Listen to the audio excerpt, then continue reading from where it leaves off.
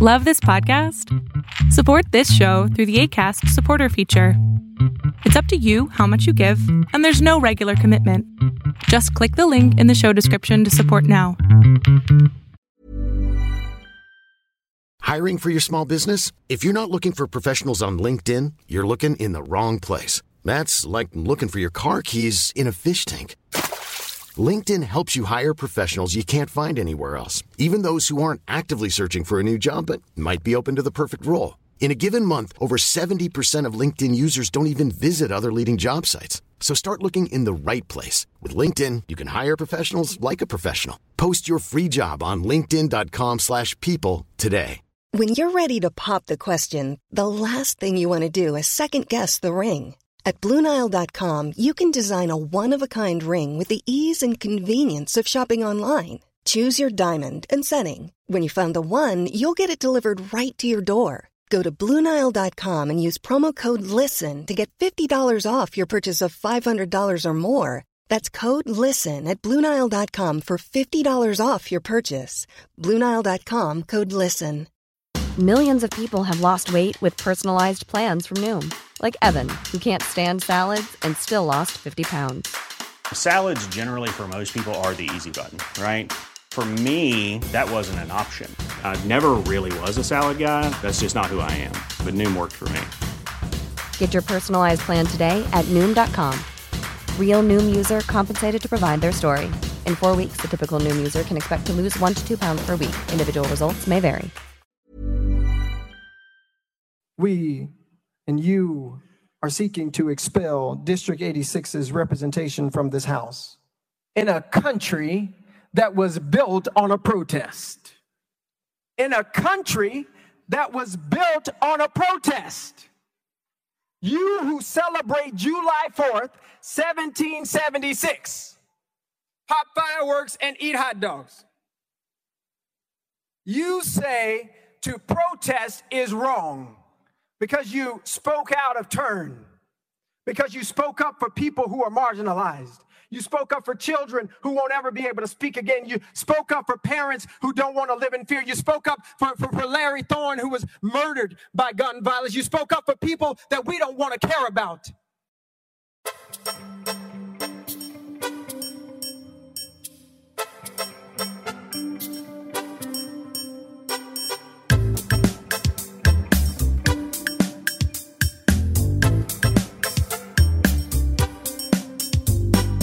Hey, everybody. Welcome into an all-new episode of the Can We Please Talk podcast. As always, I'm Mike Leon.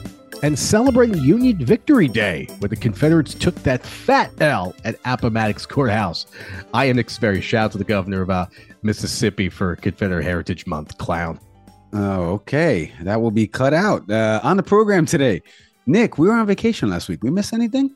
Not that I can recall. Yeah. Oh, good. Show's over then. No, very quick show. Oh, wait a minute, Nick. It says here, a former president of the United States was charged in a New York State court with 34 counts of fraud. I did remember reading that.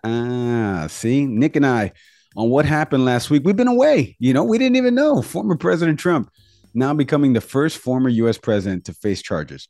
More on that later on in the program. But first, here to help us break down everything that happened last week in the Tennessee State House of Representatives. If you haven't heard this news about the two Democratic members that were expelled, is Christopher Hale, the former Tennessee Democratic nominee for Congress, former staffer to President Obama. We're going to get into that in a second, and Democratic strategist. Christopher, Mike, and Nick, thank you for hopping on the podcast with us. Appreciate it. Thank you for having me on. It's been quite a week here in Tennessee. Oh, yeah. And we're going to get into all of that. It's funny because I know you follow our show account on Instagram, and you and I were exchanging some DMs about this. I wanted to get into this because I was getting so many different text messages from people over the course of the last couple of days. Are you watching this on TV? Are you seeing all of this play out? And, obviously we mentioned here on the show about state politics, local politics, and people really being involved in this process, right? And you saw some of that play out. But for the national audience, for people that maybe weren't paying attention to all of this and what happened here with respect to post the school shooting and the protest that happened at the State House, can you take our audience 30,000 foot overview of the entire situation and what led to these two members ultimately getting expelled? Absolutely. Of course, on March 27th, which I think a lot of people remember, the Monday 2 weeks ago, there was a shooting at Covenant School, which is a private Christian school here in Nashville. Three children killed, three adults. I think the particularities of it being a religious school as well was very striking. The shooter, Audrey Hale, no relation to me, came in, and after the shooting happened, there was a brief respite where really the governor did not speak. That shooting happened on Monday, and we didn't hear from the governor from the state of Tennessee, I believe, until the following Wednesday or Thursday. So there was a vacuum, if you will. And when he gave a speech, he did it in a pre-recorded video that was released online. No chance for questions, and he didn't say two words. He didn't say the word gun and the word Nashville. I think that's going to be very particular here. What happened is that week, there was three representatives that had a protest in the House floor. We can talk about the details of that protest in a minute, but really what they did is they showed up in the well of the floor. One representative, Justin Pearson from Memphis, had a bullhorn, and the House session stopped. And so I've been following Tennessee politics for a long time. This is normal. We have a raucous state house. But then the Speaker of the House went on a right-wing radio station here in Nashville and said it was an insurrection. It was worse than January 6th, and I think an honest assessment of that is that's clearly not the case. It was a small disruption, and he said that he was intending to move motions to expel the three members who did this. We thought might be bluffing. We thought that this was actually come off a precipice, maybe an empty threat. He removed them from committees, and then on Thursday the following week, on Thursday, April 5th, he actually moved forward and did do this. Thursday, April 6th, there was 3 expulsion votes.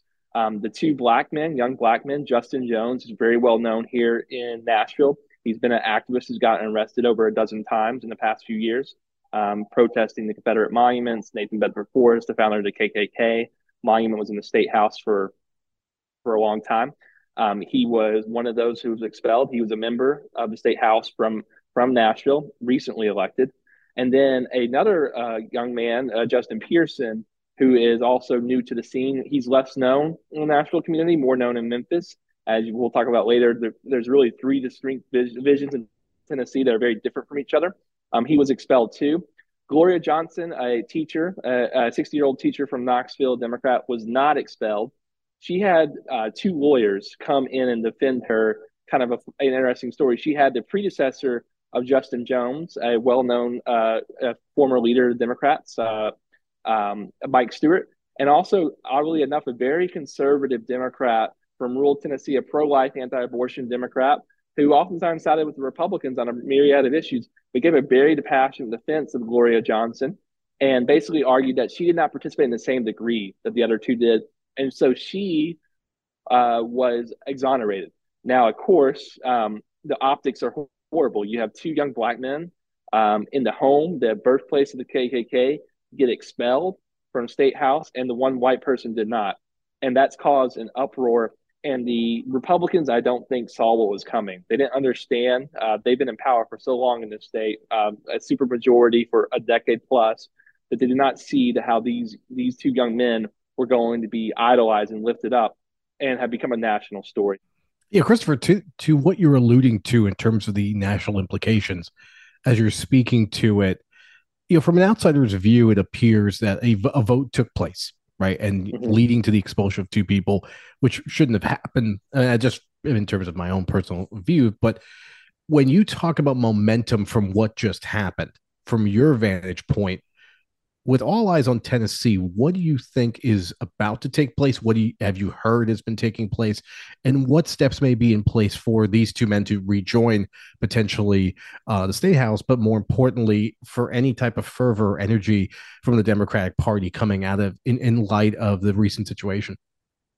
Sure. So these 2 men can be reappointed by state law, can be reappointed in an interim basis by their county commissions in Nashville. The county commission here at Metro Council intends tomorrow to, looks like the votes are there, to reinstate Justin Jones. And in Memphis, it's a little less certain. There's another story behind that. There's threats from state officials to revoke funding for a FedEx Forum, which is the home of the Memphis Grizzlies, if they reappoint Justin Pearson.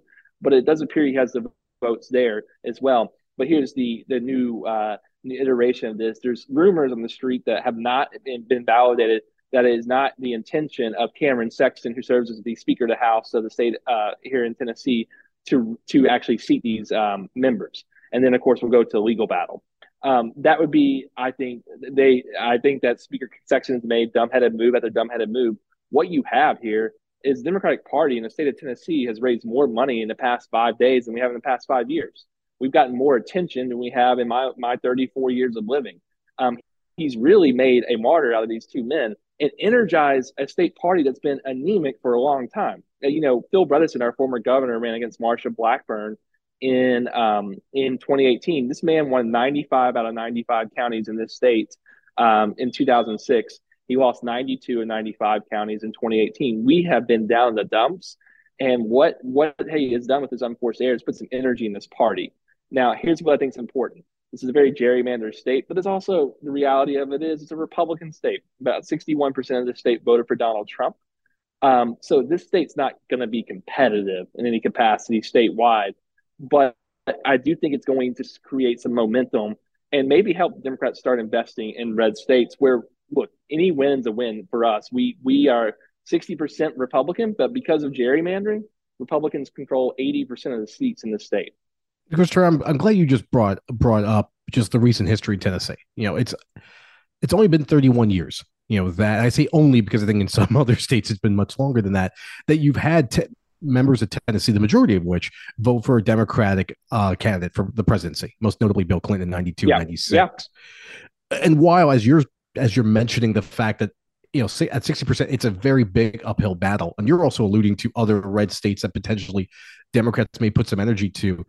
I want to just have you zero in and expand on that about where is that potential for the party, the Democratic Party in this case, to start putting energy into states that, in the case of Tennessee, at one point did support Democratic candidates.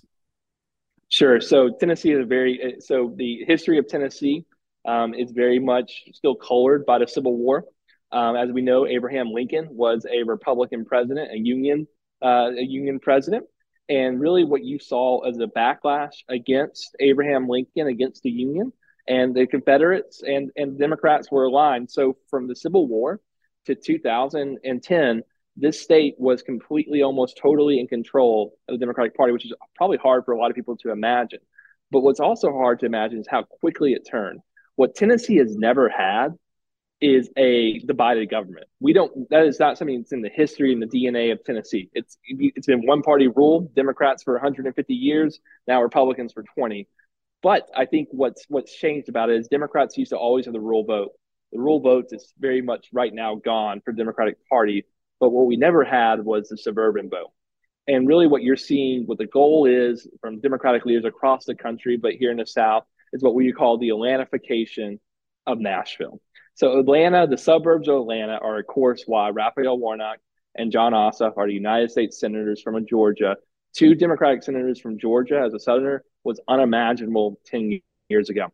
But it's because the Atlanta suburbs, those metros, Buckhead, Marietta, et cetera, they started becoming bluer and bluer and bluer. And so really what you're looking at is the suburbs of Nashville are the biggest growth areas in the United States of America. And they are increasingly, they're not blue, but they're becoming bluer. So I think the suburbs are where the fights have been for Democrats nationally, but in the South, suburbs are our heart. That's where the growth is in the South. And it's really where the Democrats need to start competing if they want to have a chance down here. Chris, I'm so glad you mentioned that because we actually had a historian on the program a while back telling us about obviously the historical nature of a black man and a Jewish man getting elected to the Senate there between Ossoff and Warnock. I wanted to ask you because you kind of surmised at the beginning of all this about why all of this happened, right? The gun violence that took place, another school shooting here, so many mass shootings that we've had so far just in this early part of the 2023 calendar year. And then Governor Bill Lee's response, which I didn't know was pre-recorded, but he mentioned about in that speech about his wife's best friend getting killed in this. I would love for you to expand for people that don't understand the gun laws in Tennessee, because at the root of all this, it was the protest about gun violence and nothing being done with respect to yet another mass shooting happening in this country. Can you take our audience a little bit inside, as somebody who has run to represent the state before, what the gun laws look like in Tennessee, and how do we, to Nick's point about the Democratic Party trying to gain momentum, like how do we gain momentum just on this issue and start to unify people about gun violence that's taking place in this country? Well, so Tennessee has some of the loosest gun laws in the country, and quite frankly, the purveyors, the creators of that were the Democratic Party. Democratic Party in the South created the current gun laws that really are on the books in the state of Tennessee. There has been some attempt to slightly loosen those, but most of the gun laws in Tennessee we've seen have been in place because of Democratic majorities and Democratic governors and the rest. Tennessee has some of the, I think, the highest gun ownership in the United States per capita. So it is a very gun heavy culture. However, that is a rural reality. Gun ownership is much higher in rural Tennessee. And what we see is the violence, or the biggest concern about the violence, at least on the political indicator where it's making the biggest effect, is in suburbs. My niece and nephew, I'm from Rutherford County, which is one of the fastest growing counties in the United States. I come from a pretty conservative family. But my sister-in-law, her children, my niece and nephew had to go get out of school for a day to have a school safety day, just to be prepared for a shooting after the Covenant shooting.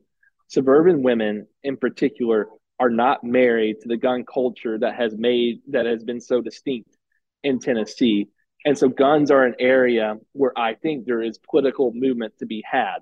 Right now, we know that in some of the wealthiest conservative areas of the state, people support expanded background checks. They support red flag laws. They disagree with concealed carry. And so there is room for movement on these issues, at least in the electric. But the way the gerrymandered reality of Tennessee works in our state house, there's no chance of this being passed anytime soon. But it can be a political wedge issue to run on, which is unimaginable to me to say 20, 30 years ago, no one could run on gun reform in Tennessee and expect to have a day. But I think there is an opening, particularly in these suburban communities where most of these school shootings happen, are upscale conservative suburban communities. I think there is movement on this issue. Christopher, as we're talking, as the nation is looking now at Tennessee, obviously guns being a priority issue, regardless of political party, just the reality of the state. For you, being on the ground, what are the other priorities that the state of Tennessee should be addressing? Currently, against U.S. News report, Tennessee's overall ranking as a state, I think, ranks at like 21st in the country. Not particularly high in education, but from where you stand on that, what seems to be the priorities that are just currently not being addressed in the state house? I think what we just talked about is an incredible juxtaposition. We've talked about most of the past 15 minutes about the suburbs. And the suburbs and urban communities of Tennessee are growing. Nashville, Middle Tennessee is growing, expanding. The life expectancy is increasing. The quality of education, healthcare is growing. But rural Tennessee and the rural South, where was the historic heart of my party, is falling by the wayside. I do not think the Republican legislature has done enough or anything on these issues, but they do talk better on these issues. They don't resolve healthcare, but they'll communicate in ways. Some might argue dog whistles that appeal to rural communities. But I think that the Democratic Party, if we ever do get in power in this state, really the number one issue is healthcare. Right now, in Tennessee, in rural Tennessee, you can get better healthcare in Baghdad, and that's not a joke. There is better healthcare in Iraq than in rural Tennessee. The rural maternity death rate here in Tennessee is some of the lowest in the country. It's interesting. I remember when John Kerry was running for president in 2004. He made this argument against the Iraq War. He said, we're building hospitals in Baghdad, and we're closing down fire halls in Boston. And I think that's actually an argument to be made. Is we are not investing enough in rural communities in rural Tennessee. And I think that's something that our party needs to fight for. Rural investment. People enjoy the rural way of life. But that is not something that's easily passed down. Kids are leaving small town Tennessee and going to Nashville, going out of state, but they want opportunities in these small communities. And obviously with the advent of the digital economy, there's possibilities there, but there's not enough investment. So I think this is the biggest issue that we face is rural healthcare, education, and opportunities outside the big cities of this state. Christopher, one thing I wanted you to touch on for us was because now as Representative Pearson and Jones have been making the TV rounds, I saw them recently on MSNBC, and they were talking about Shelby County threatening to withhold some of the funding for these guys that got expelled if they are sent back as the representative. I would love for you to expand a little bit on that. And what do you think, prognostication hat being placed on your head right now, what do you think happens here with both of these two representatives that are representing such a large swath of Tennesseans out there? Are they going to be sent back? And what do we see as the forecast for the next couple of months shaking out here in Tennessee? So I think if they aren't sent back, I am surprised at the silence of national Republicans. I'm surprised that actually, quite frankly, that someone like Mitt Romney hasn't spoken up on this issue. But at some point, these guys are not taking directives from the RNC. No one's calling. Trump hasn't called Governor Lee or Speaker Sexton. But this is clearly not a good issue for Republicans nationally. It actually might gain, truly, it might gain a point or two among the culture war issues here in the state. It might actually help them locally, but it's hurting them nationally. So I am surprised that no one has called in the troops from D.C. There's not been phone calls made to Governor Lee. Governor Lee's been strangely silent on this expulsion issue. He doesn't want to touch it. But I do think that there's likely going to be at some point where there's an intervention here, because what's happening is they are hurting themselves. They're stepping on their candidate's foot. They're stepping on the national party's foot. I mean, think about it. In the last week, the former president of the United States of America got indicted, and on the front, that would happen on what, Tuesday? On Monday, Tuesday, and on the front page of the Sunday New York Times and the Washington Post, that was below the fold. This has become the centerpiece issue, and it's not a winning issue. I think the vast majority of Americans do not think that this is worthy of expulsion. But more importantly, the way I very honestly frame it is in response to these shootings, these deaths, these killings of our neighbors, of 3 of God's children. We asked for action on gun reform, and in response, the Tennessee GOP expelled 3 members for standing up against gun violence. And so that's not responsive. So my prognostication is I do think this is going to end, but I think it's going to end not because of what's happening here. I think there's going to be a call that's going to have to be made because they're embarrassing the national party. Ted Cruz is not jumping for joy at this. Donald Trump isn't as well. No one's supporting this because it's not a winning issue. Well said. Christopher Hale, like I mentioned, he's a former Democratic nominee for Congress, former staffer to President Obama. Can't thank you enough. You're the first person I thought of, mainly because we follow each other on social media. But as you were tweeting out some of this stuff about what took place in Tennessee and some of the articles you were posting out, I was like, I got to reach out to him, have him on the program. Thank you so much for hopping on the pod and Appreciate educating you our having audience. me. Yeah, absolutely. And welcome back anytime too, my friend. Thank you so much.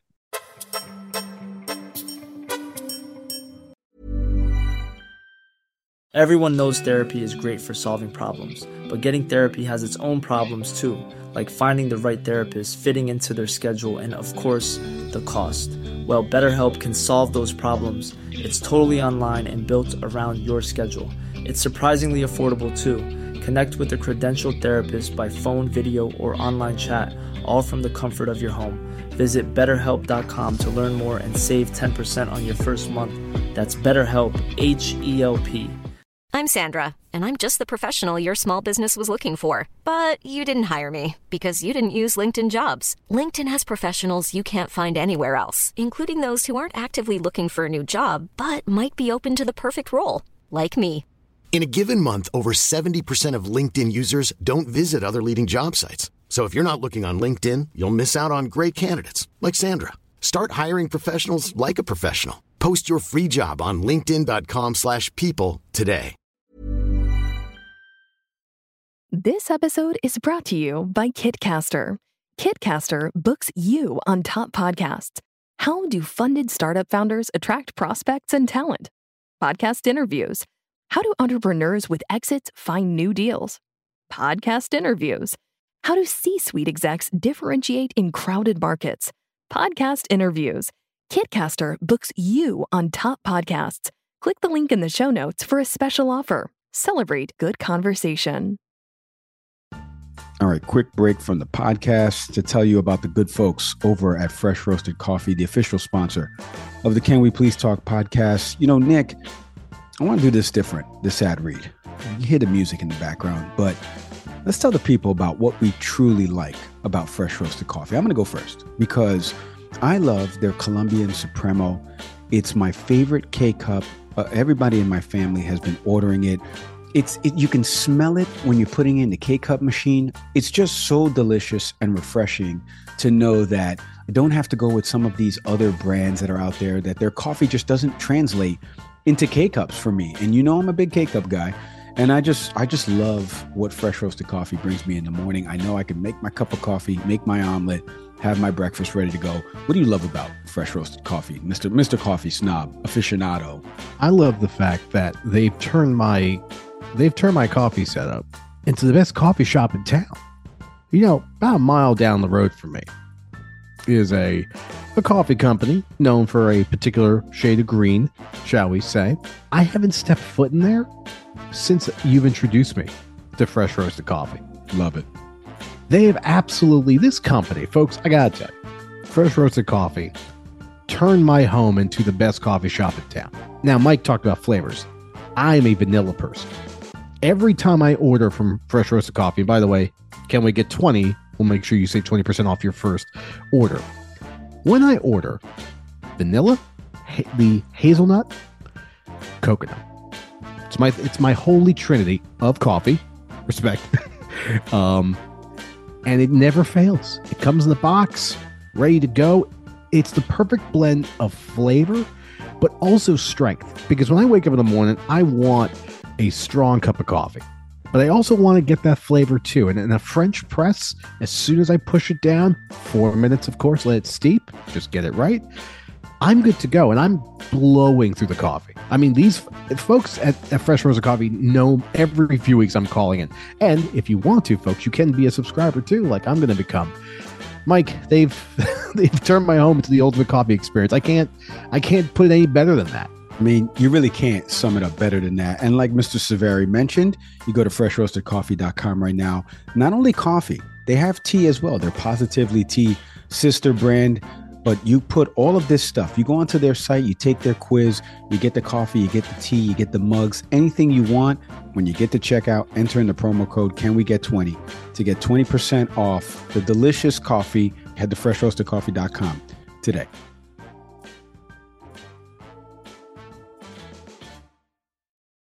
All right, our thank yous there to Christopher Hale. Like I mentioned, former Democratic nominee for Congress out there in Tennessee, former staffer to President Obama. It's funny because I as we transition to our last segment here, I was thinking about who could we get on to talk about this stuff, right? Obviously, I did, and our bookers have reached out to Representative Pearson and Jones and Gloria Johnson as well, but so oversaturated with respect to the television interviews they've done over the last 72 hours or so across all of these outlets. And I just wanted to get somebody to explain a little bit more of like Tennessee politics.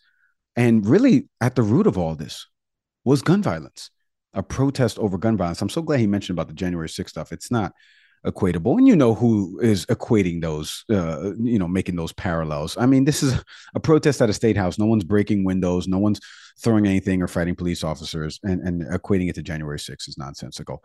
Speaking of January 6th, the former president of the United States, God, my transitions are phenomenal, Nick, but the former president of the United States this week, Nick, as we were away on vacation about maybe 7-8 days ago when we were recording, he had just gotten indicted. And we were waiting to see what the unsealment of that indictment looked like in a Manhattan court on this past Tuesday. If you were not paying attention, the district attorney, Alvin Bragg, out there in Manhattan, actually had a press conference, and he kind of explained all of the charges that were facing the former president. Take a listen to this. Earlier this afternoon, Donald Trump was arraigned on a New York Supreme Court indictment returned by a Manhattan grand jury on 34 felony counts of falsifying business records in the first degree.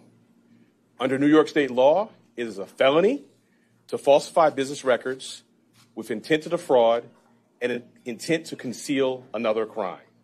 That is exactly what this case is about. Now, one thing I want the audience to remember there is Michael Cohen, the former attorney for the former president, pled guilty and went to federal prison in part because he admitted that his payment to Stormy Daniels amounted to an illegal campaign contribution. He already admitted that. That is already entered into the record as part of that case. Cohen admitted that the payment was made to promote Trump's electoral chances, killing a story like this that would have made headlines about Trump having an extramarital affair. And there's audio recordings that Cohen recorded Trump saying, pay in cash, as opposed to having this paper trail. And then obviously where we are right now with respect to the falsifying of business records there. You know, in our last step, like I said, we didn't really cover, we talked about that the indictment had happened. And obviously they were preparing to get former President Trump from Mar-a-Lago up to New York, and all of the circumstance that happened with that, similar to the OJ driving down a freeway in California. It was kind of the same thing, driving from the airport, landing in New York. You got all of the major networks covering this, photographs of the former president walking into the Manhattan courthouse, pleading not guilty on all 34 counts. There was a bunch made of the lawyers outside of the courthouse, the Trump team's 3 lawyers that are on this specific case. The lead counsel, obviously, Joe Tacopina, a former CNN legal analyst who contributed to the network, who in 2018 outlined, when he was talking about Michael Cohen's charges, outlined the root cause of this case. And if anything were to ever be brought against the former president, it would be this. So funny that, and here we are 5 years later, and he's actually defending the man that he talked about on television. What do you make, Nick, of everything here as we listen to the DA here, Alvin Bragg, and his comments, in the press conference? You can go check out that press conference online. And he really laid out the charges. I mean, again, fundamental to all of this is the allegations that Trump and others entered into an agreement to buy the silence of people who wanted to share these stories about the candidate at the time who ended up becoming president. What do you make of all of this? Because we haven't really spoken about, now that the indictment's unsealed, and the charges, and again, what this all amounts to with respect to prison time, political future of the current front runner for the GOP in 2024. Yeah, I mean, in terms of what this does for Trump, I don't know. I think some people have engaged in exaggeration about, does this somehow embolden the former president? Does he somehow get more votes? Which I don't understand. I think things are so polarized at this point in this country that no one's really on the fence about Donald Trump. Like, if you support him, you do. No one's swaying toward him in light of this.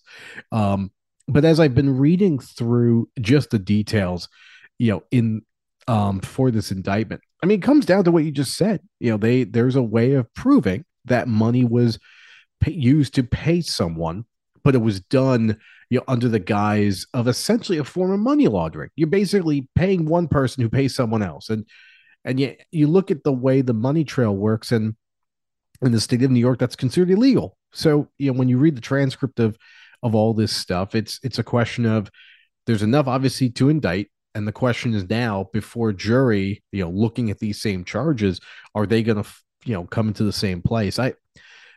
I've struggled with what this means for the former president in terms of electability. I mean, I appreciate what you just said a moment ago. Like, he's, according to polls, and again, polls, I mean, you should always look at the number, folks. Like, when 1,500 people are asked and it says like 85%, okay, the 85% is great, but just, how many people were asked this question? Trump still is out distancing Ron DeSantis considerably, and every other member of the GOP. And, the larger conversation there is that if Trump somehow gets this nomination, his track record against Biden isn't good. And that's not just from the 2020 election. There's no poll out there, just generally speaking, that has him winning against Joe Biden. So unless Biden steps down and it's either, Vice President Harris or someone else in the party, like, I don't see a way for Trump to get enough momentum. It really comes down to a question of, in 2020, there were Trump supporters or Republicans who did not support Trump that just either that voted for Biden or didn't show up. In a rematch, if that's what it comes down to, are those same people going to then side with the president? And it'll be interesting because, economically speaking, with inflation, you may see a movement there, but I just don't see it.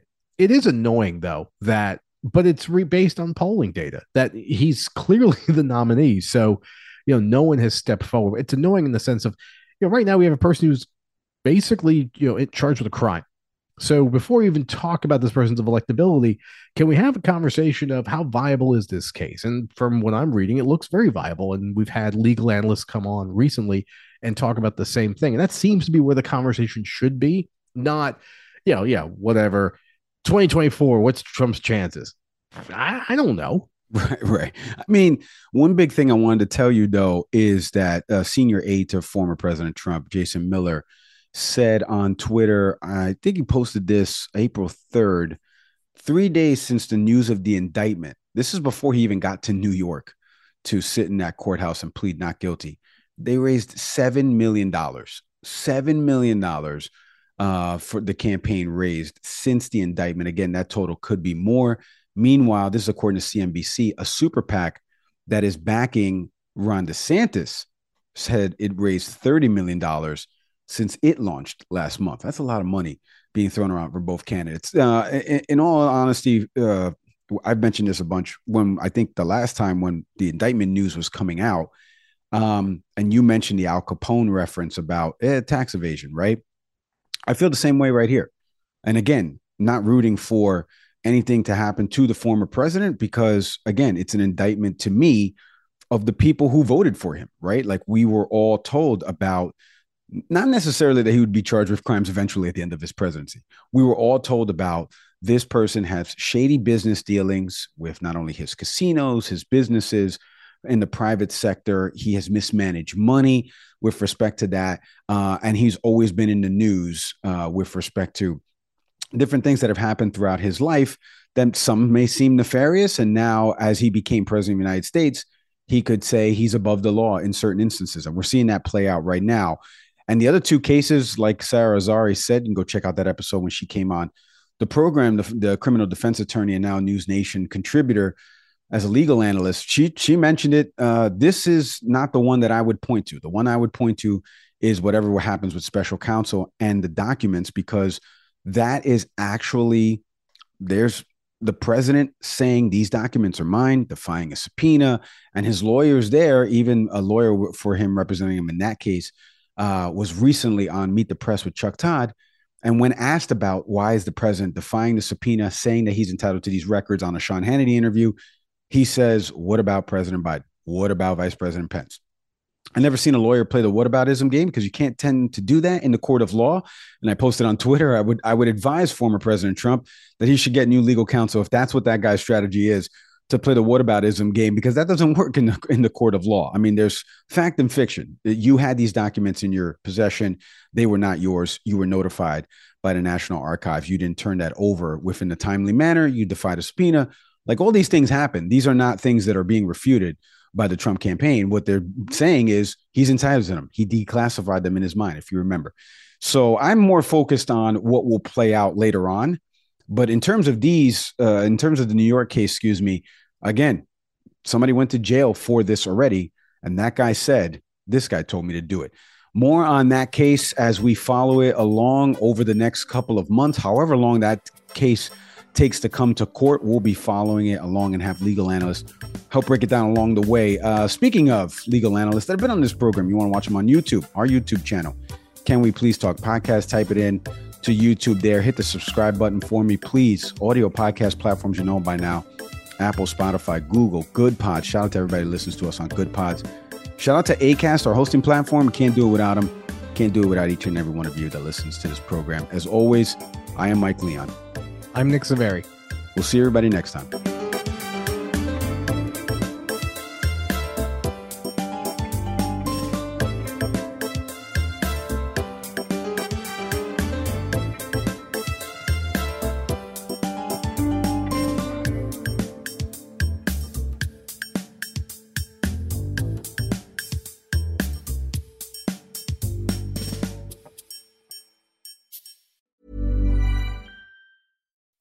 When you make decisions for your company, you look for the no-brainers. If you have a lot of mailing to do, Stamps.com is the ultimate no-brainer. Use the Stamps.com mobile app to mail everything you need to keep your business running with up to 89% off USPS and UPS. Make the same no-brainer decision as over 1 million other businesses with Stamps.com. Use code PROGRAM for a special offer. That's Stamps.com, code PROGRAM.